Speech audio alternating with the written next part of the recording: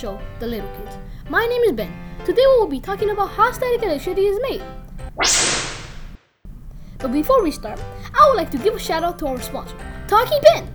He destroys you and makes you rage. So, as I was saying, static electricity is built up by an electrical charge on the surface of an object.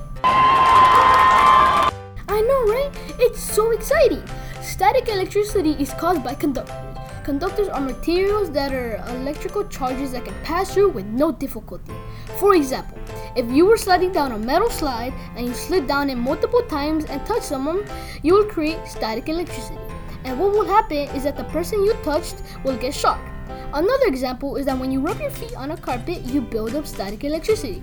In addition, static electricity is also made by opposite charges. Opposite charges are when a positive charge object and another object has a negative charge.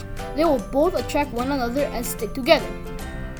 For example, if you have a balloon and you rub it over your hair and your hair has a positive charge or negative charge and the balloon has an opposite charge, they will stick together because opposite charges attract one another. Furthermore, if you put two socks in the washer and they both have opposite charges, they will stick together. But if they both have the same charges, they will repel. Well, looks like that wraps up today's episode. Join us next time because I will explain how elephant toothpicks works.